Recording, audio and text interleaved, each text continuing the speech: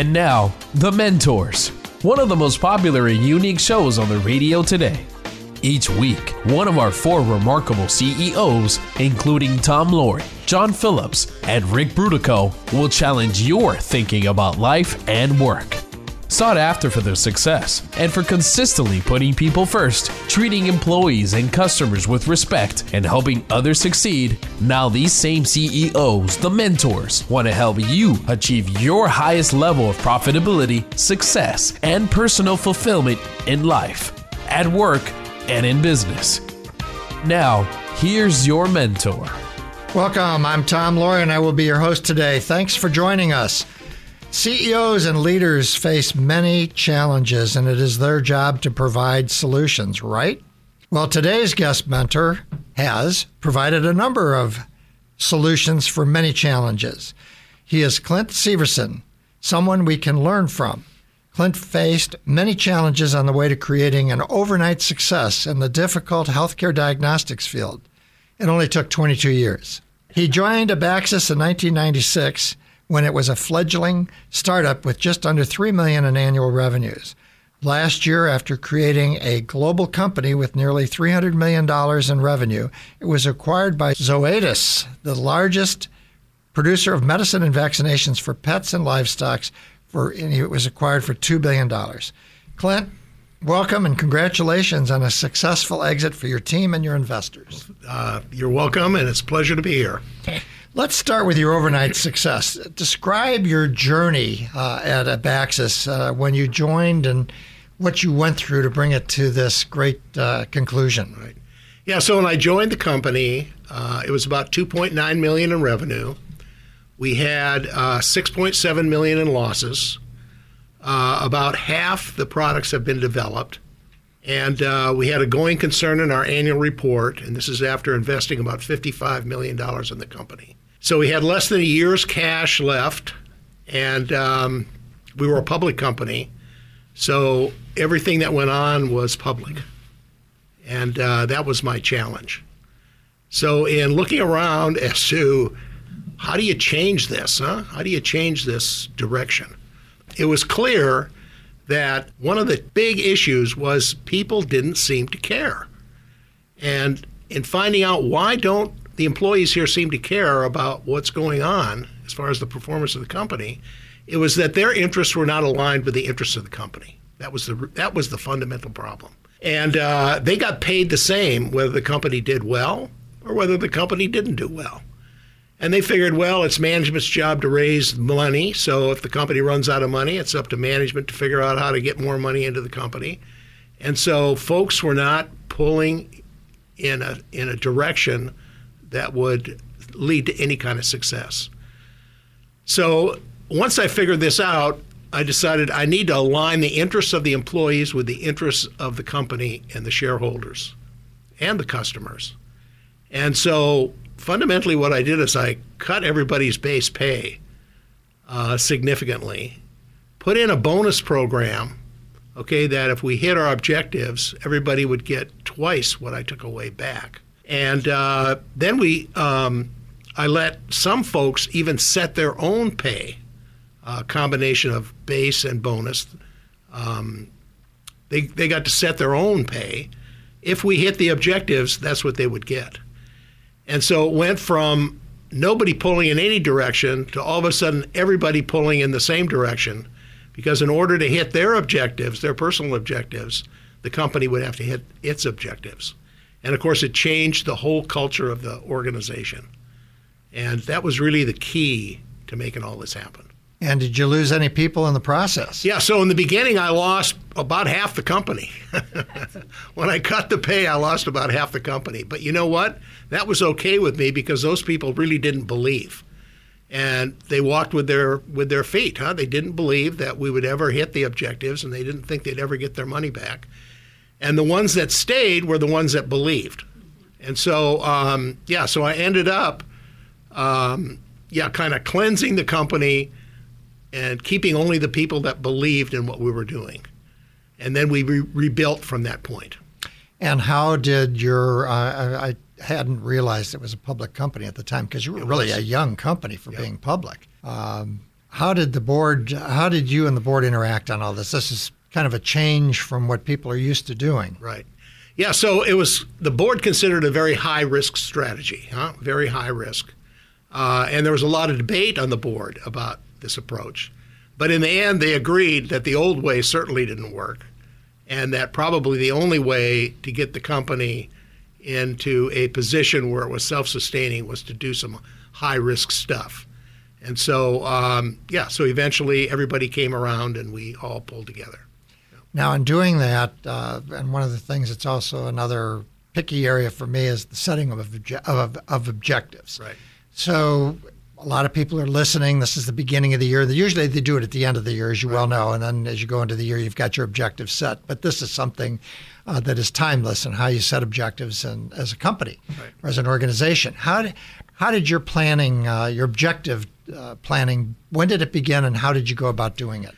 Yeah, so it began. So I joined in June, and this whole process, where I changed the pay structure and everything, was completed in September, October, and so the fiscal year for Abaxis at that time was ended March 31st. So April 1st was our new fiscal year, and so as we got into the planning process for the new fiscal year, I asked all the department heads, what would you like to get out of this company over the next 12 months? What is your objective personally over the next 12 months? And I let them fundamentally set their pay. I said, how much money do you all want to make? How do you want your career to grow? What is it that you personally want? And then everybody set what they wanted. And then I said, okay, now in order to achieve that, this is the performance the company would have to achieve to be able to afford to pay that. So then let's talk about what has to happen in order for you to achieve what you want to achieve. And that's how the planning started. And then the objectives rolled out of those discussions. Once everybody knew what had to happen to be able to meet their personal objectives, we had everybody pulling in the same direction. Now, John Doerr, who's formerly the managing partner for Kleiner Perkins, has a book out now called OKRs, Objectives and Key Results. It's a program that he learned from Andy Grove when he worked at Intel, and it's been used by Google and a number of other people.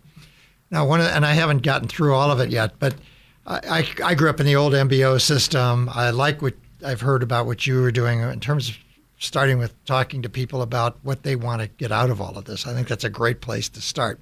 And Doerr does some of that as well, apparently, from the program that he's implemented.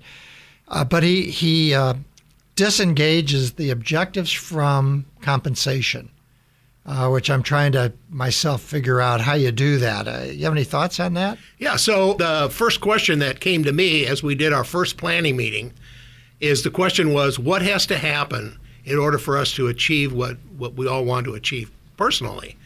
And at that particular point in time, our gross margins were minus 50%. So I said, guys, the gross margins have to at least break even over the next 12 months for you guys to achieve any of the things that you want to achieve. So that became the company goal. In the first 5 minutes, the company goal became break the margins even. So then the question was, how do you do it? What part does the factory play? What part does the sales and marketing play? What part does finance play? What part does HR play? And so we identified all the functions, that have to work together to make this happen. And then I asked my CFO at the time, how long do you think it'll take to break the margins even? And she said, oh man, it's minus 50%. It's going to take more than a year. It's going to hold that thought. We're going to come back in a minute, and you can tell us what happened. Okay. We're going to go to a break. When we return, we will continue with Clint Severson and the secrets he learned along the way in growing the value of a healthcare startup to $2 billion. This is Tom Laurie, and this is the Mentors Radio.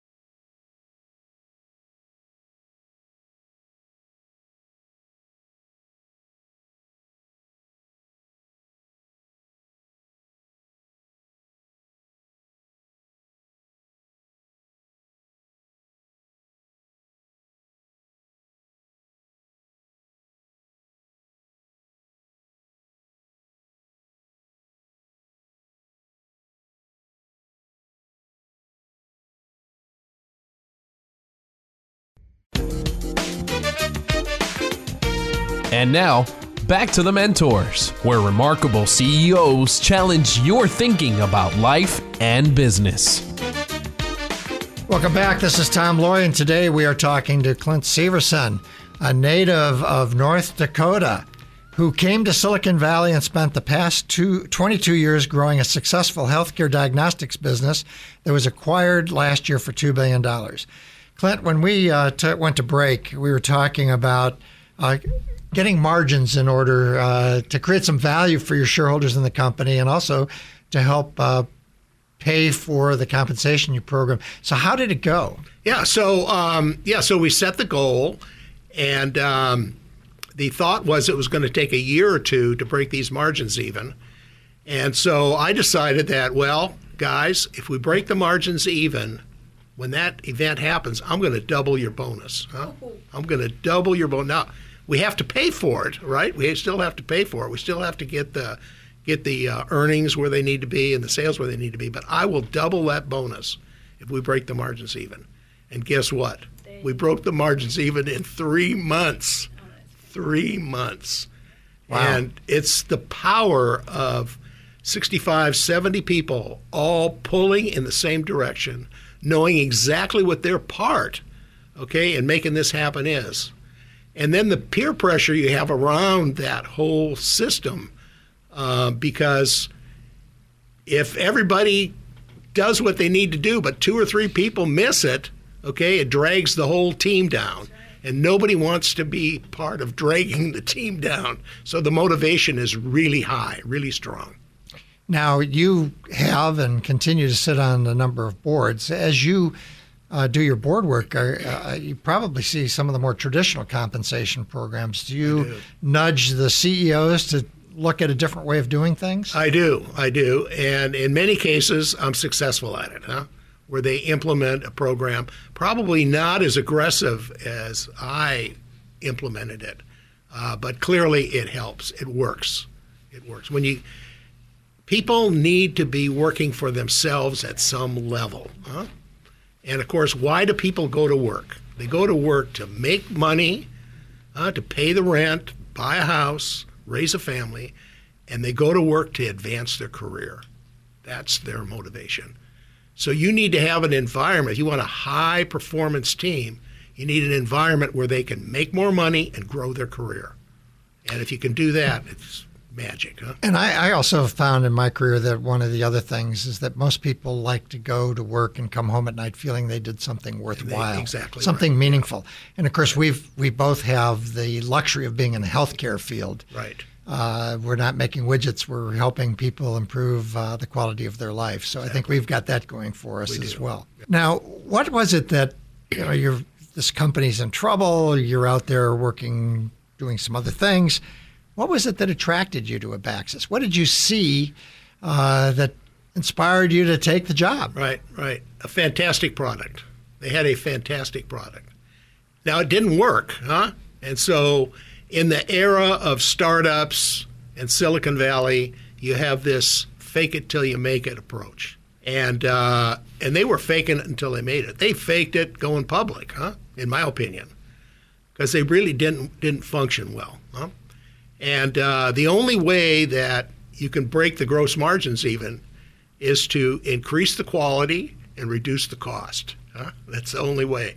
Because in healthcare, the government really sets the price, right? And while we had a veterinary business that wasn't under that kind of scrutiny, we had a medical business that had to pull its share. And so that means to increase the quality and reduce the cost. They all tie in together. In order for that to happen, in order for the gross margins to break even, that had to happen. And that was the part of the factory's job, And it was part of R&D to identify the areas of improvement. It was the factory's job to implement it, and it was the finance job to keep score, to share with everybody where they were at. Every single Friday, the finance department gave everybody the score so they knew where they were at all times. And and so, like I say, over time, it gets better. Continuous incremental improvement. It gets better and better and better and better. This is Tom Laurie. You're listening to the Mentors Radio Show. Today we have Clint Severson, and we're talking about the secrets he learned in creating a company valued at $2 billion in healthcare. So you mentioned the product. The company was Abaxis. What was the product? Okay, so the product was point-of-care blood chemistry. And that's kind of a new area, wasn't it? Point-of-care testing? Point-of-care was new, yeah. Explain for the audience the difference between regular diagnostics and point-of-care diagnostics. Okay, so let's talk about blood chemistries first, because a lot of people might not understand what blood chemistries are.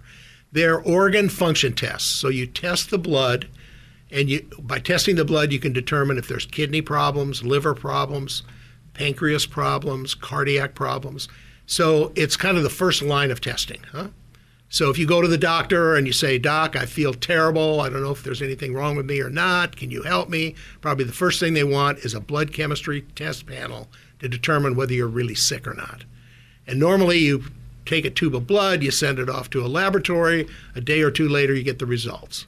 With our point-of-care machine, it was 5 drops of blood on a plastic disc, stick it in the machine, push a button, 12 and a half minutes later, you got 14 blood chemistries. Fantastic, huh? Most people didn't even believe it, huh? And so the product was fantastic. And the only challenge was in the early days was to get it to work, huh? Yeah.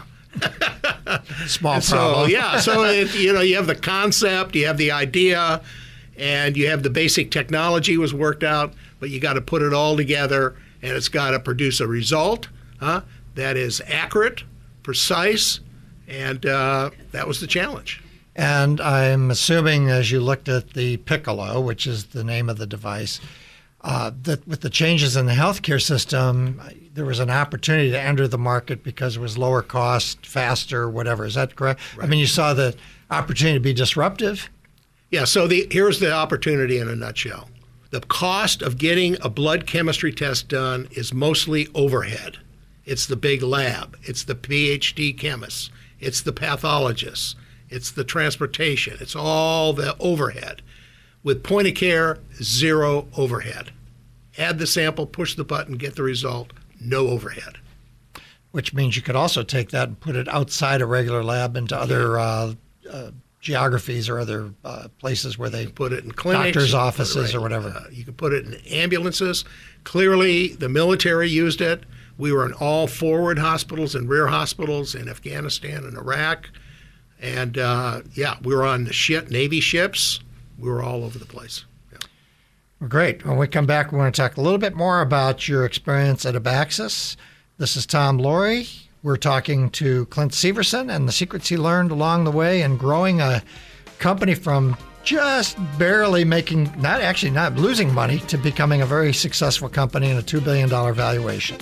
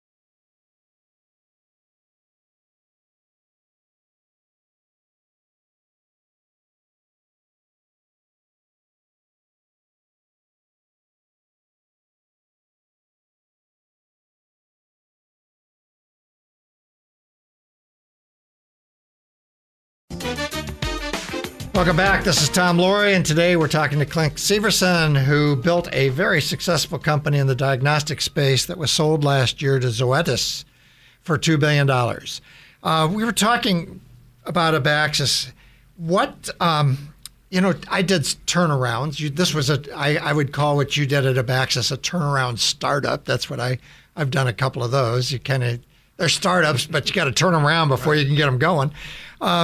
What were some of the ghosts that you found in the closet? I always found that when you look at a company, you get excited about it, but then you go in and there's these doors you open and the ghosts fall out, or the skeletons. I think the biggest ghost I dealt with was the fact that the most important tests in the blood chemistry area, the most difficult ones, were never developed.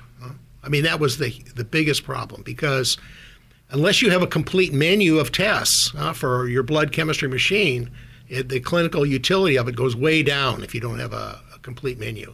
And the most important, the most difficult tests were yet to be developed. And that was never clear to anybody in the company until the issue of how do you take it from where it was to where you want it to be. And that was probably the biggest ghost. I think the second biggest ghost was that in the factory this were not validated. So what would happen is you'd end up at the end of the day, half the product that you made would not pass your specifications, and it would go in the dumpster. But it would go in the dumpster in the final package. The most expensive scrap you have is when it's in the final package. And then the second thing is the people in the factory didn't really know what the critical steps were that were causing all this scrap to take place. And so the basic fundamentals of the business had not been identified, documented, and And did you put in something like a Six Sigma program or a Deming type program? So of course, to break the margins even, they have to improve the manufacturing process. And so now all of a sudden we have R&D and the factory people working together to figure out how to reduce the scrap. And of course, there are always assumptions as, well, the reason we have high scrap is because a vendor is providing a good part, or a supplier isn't supplying something that is pure enough, or there's all kinds of theories as to why something's not working. And now that we're focused on, hey, we're going to get twice the bonus, and this is a big number, we got to fix this quickly, And so everybody's working together to identify the root cause of the problems. And then once we identify the root cause of the problems, guess what? To fix wasn't that difficult. The hard part is finding the root cause. But if everybody's focusing on the root cause and nobody's hiding anything, because remember, with the old system, if somebody made a mistake or somebody didn't identify something, they'd beat them up, Yeah. And so, but in the new system, hey, we're all in this together. It doesn't make any difference, okay, whose fault it is. All we have to do is fix it, and we get twice the bonus. Yeah. So all the stuff came out on the table very quickly. And when you sold the company, how many employees were there? About 750. So you talked about, I think, 60 or 70 when you came in, 750. So as you grow the company, one of the challenges, hiring. What did you look for in the people that you hired? Okay, so the most important thing is knowing what you want. Knowing what you want is so key, because if it isn't clear what you want, you'll sometimes come across a star, and because you don't know what you want, you let them go, Yeah. And so we spent a lot of time making sure that we knew what we wanted. Okay. Then the second thing is we had a compensation program that if we didn't hit our objectives, you wouldn't get paid. So it was a self-selecting process, because people that didn't believe we could do it took themselves out of the picture very quickly, because they'd say, this base pay isn't high enough. But the people that believed in what we were doing would say, wow, look at all this pay I'm going to get if I join this company. So that was a self-selection process there. And and then it's reinforced in the part of the company culture. It's reinforced right away. So that's how we did it. This is Tom Laurie. You're listening to the Mentors Radio. We're talking today with Clint Severson, who built Abaxis into a $2 billion valued company on the public exchanges. So you're talking about hiring people, and you've got a sales background. I do. I'm a sales guy. You're a sales guy. I'm a sales guy. And, of course, variable compensation programs are the norm. At American Hospital Supply, where I spent a lot of time, it was 100% variable. So you're used to that, and you came in and pretty much took what you learned in the sales side and put it on the other side. Yep. It sounds like that's what you did. Now, in doing that, which is fascinating to pull that off, you really do take out the supports for people where they have to perform. Right. Now, the team, how did they? So you're implementing this. You got some people that are around. You're doing all of this. How are you interfacing with them in the first year on all of this? How does it going? Yeah, so you're still in the field of uncertainty, right? You're serious uncertainty. Huh? Yeah. When you think about, you have less than a year cash in the bank, and raising money is always difficult when the company doesn't have a good track record. And it's a huge challenge.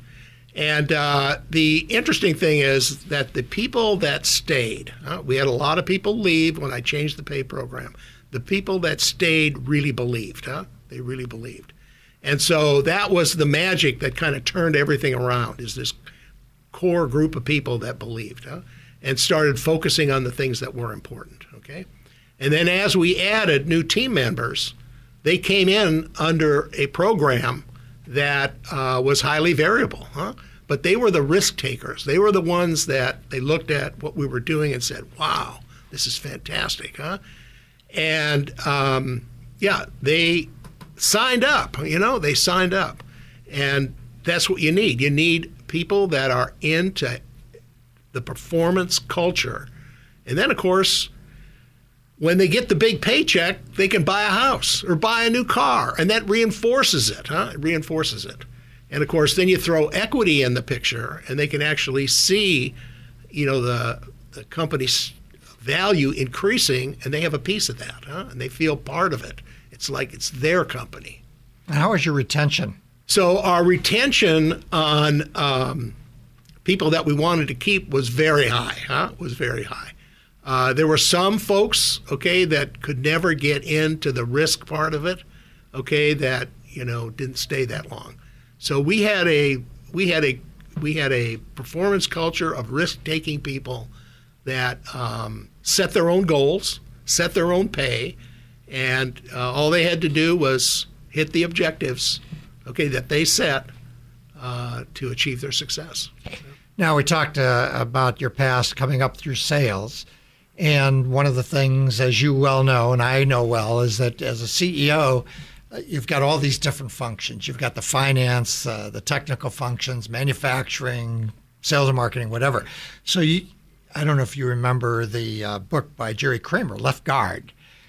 So you had this area of expertise. How did you protect yourself from not being blindsided in areas that you weren't, you didn't really know as deeply as you knew the sales and marketing side? Yeah. So I've never had a life science course in my life in university. I went through geology and astronomy, and that's how I got my. And so here I'm running a multi-$100-million life science company. So people say, how in the hell did you do that? And so here's the deal. If they can't explain it to me so I can understand it, I don't believe it. Yeah. And so this system I put in place with the compensation, it really took care of itself, because the folks that were responsible for their piece of the goal held the success of everybody in the company in their hands. And so that peer pressure and that responsibility you feel, it's self-perpetuating. It takes care of itself. And over time, it builds bonds that are stronger and stronger and stronger and stronger. And I was never blindsided because of that. Yeah. Well, when we come back, I want to ask you about what took place before Abaxis that brought you to this point, and who were your mentors? This is Tom Laurie. We're talking with Clint Severson and the secrets he learned along the way in building a company that was sold last year for $2 billion.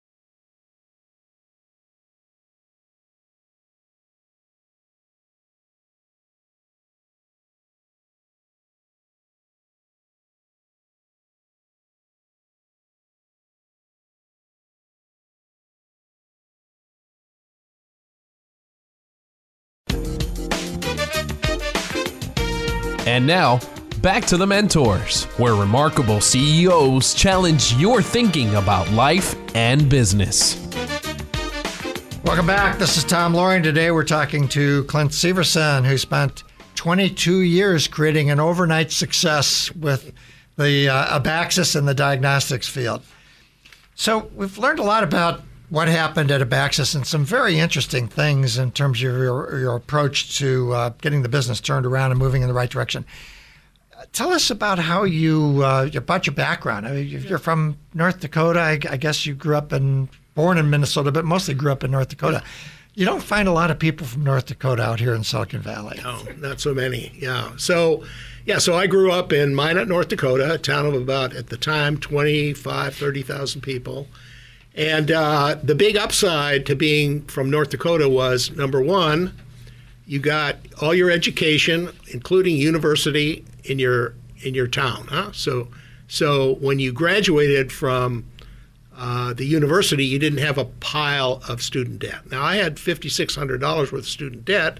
Now, when you calculate that to 2019 numbers, it's about $25,000. So it was significant, but it wasn't over the top. Huh? And then secondly, there's lots of opportunity. If you know what you want to do, there's lots of opportunity to get a job in North Dakota. And you could get a job at the same time you were in school. And so my advantage that I've had over all these years is I knew exactly what I wanted to do when I was 16 years old. I knew exactly what I wanted to do, and I laid out a strategy. This is what has to happen in order for me to achieve this goal. Huh? I needed a degree in business because I wanted to be a businessman, and I needed experience. I needed some management experience. So I got a job in a grocery store, and I got lucky, and I got a battlefield promotion, and I became a produce manager at age 18. So I got this management experience. And then I knew I needed sales experience, because nothing happens in business till something is sold. And the top of sales experience is capital equipment, asking somebody to part with a lot of money to buy something that'll last a long period of time. Okay, so I figured, after my management experience, I needed capital equipment experience, and where am I going to get it? I thought selling appliances would be a good approach. So I went to the local Ace Hardware store that sold Frigidaire appliances, and they said, well, we don't have any jobs for inexperienced salespeople, but we need a fertilizer delivery guy. Would you be interested in that? So just to get my foot in the door, I said, no problem, I'll take the fertilizer delivery job. So I did, and then over time, I worked my way into the appliance department.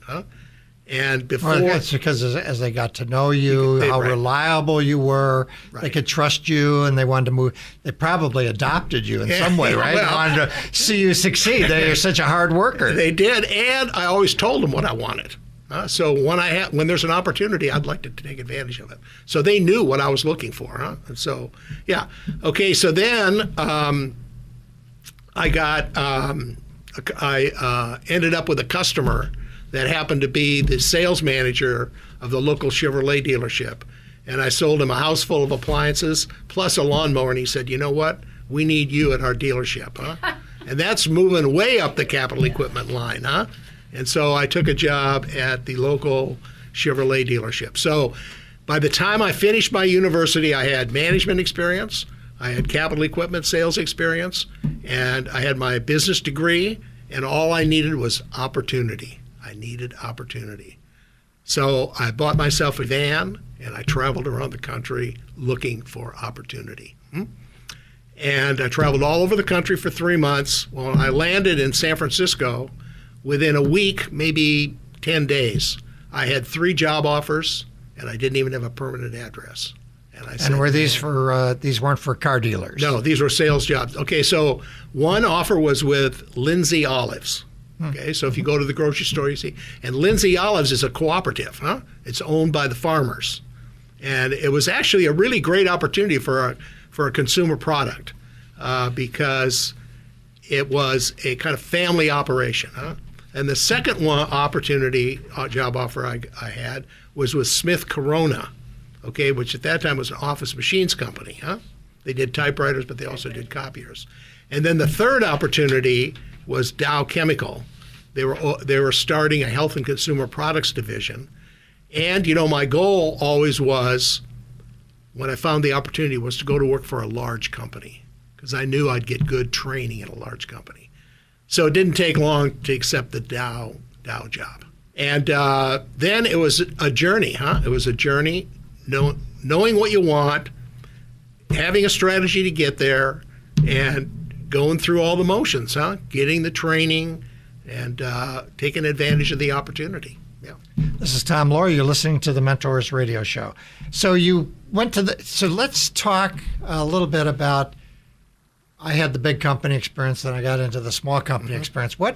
How would you compare and contrast those two experiences? Okay, so they're different, They're totally different. So in a big company, politics plays a role in your success, Who you know, who likes you, and that goes along with the performance, Yeah.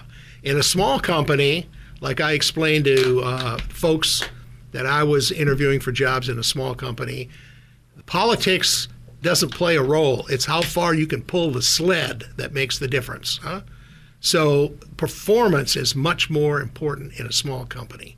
You can hide in a big company for a period of time, Actually, some people hide for many years in a big company. In a small company, you can't hide. Yeah. Well, I always tell the story that when I was a company president at American Hospital Supply, everybody wanted my job. They would hope that I'd fall off a ledge and die.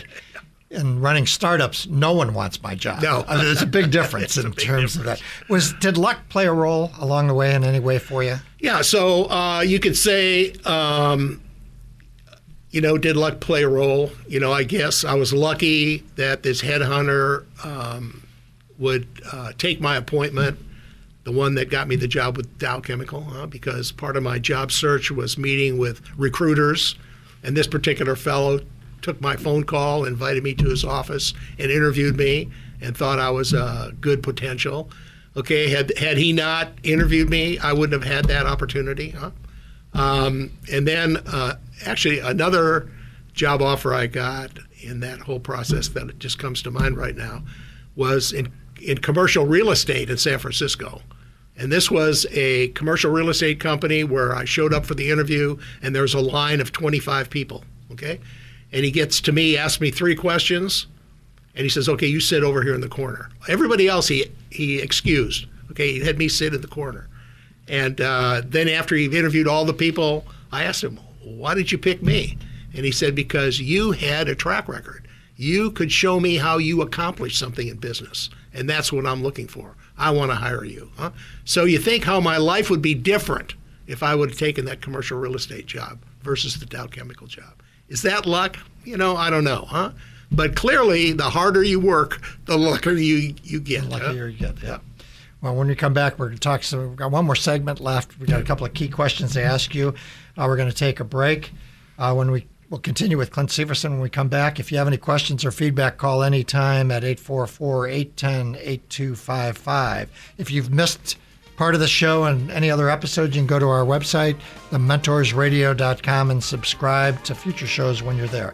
This is Tom Loarie, and this is The Mentors Radio.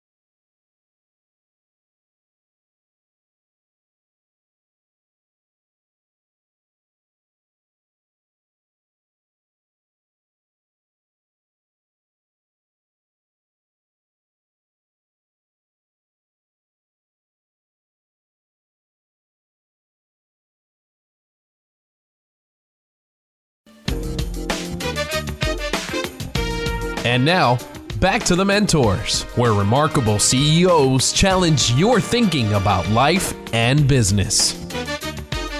Welcome back. This is Tom Laurie. We're talking to Clint Severson, who is the CEO of Abaxis, which was an overnight success after 22 years and sold last year for $2 billion. Minot, North Dakota. Where'd you go to school? Minot State University. Minot State. I think that is a fascinating story in itself, because we have so many people out here that are Harvard and Stanford and whatever. When you go back, I'm sure you do, you go back and talk to those students. What do you tell them? I mean, you're this celebrity from Silicon Valley, successful guy. Yeah. So I go back 3-4 times a year, and I support the university's entrepreneurial program. So I'm kind of connected with what's going on. And they now have both a major and a minor in entrepreneurial studies. So I've supported that program.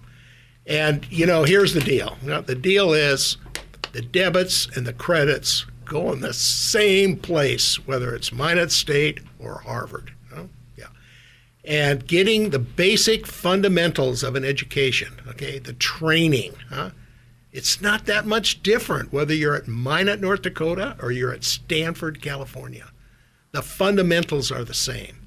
Now, you might get a little more inspiration at Stanford. You might have some more famous professors at Stanford, but the fundamental training is all the same. So I encourage people to go to a university that has the self-interest of graduating everybody, no matter what. And that the real action, for your building your career and your track record is your experience on the job. That's where the action is. And and so and if you can do both, if you can work putting to use the stuff you've learned in the classroom, it sinks in your brain and it never leaves. It's putting it to use. And if you can do that at the same time, you are way ahead of your competition, because most people don't do that. And in the end, like one fellow told me one time, in business, it's how far you can pull the sled. It's how much can you contribute to the organization, for its success. And is that the best advice you ever got, or was there another piece of advice that you got along the way? Yeah. So another piece of advice I got was, it's the gross margin, stupid. Yeah.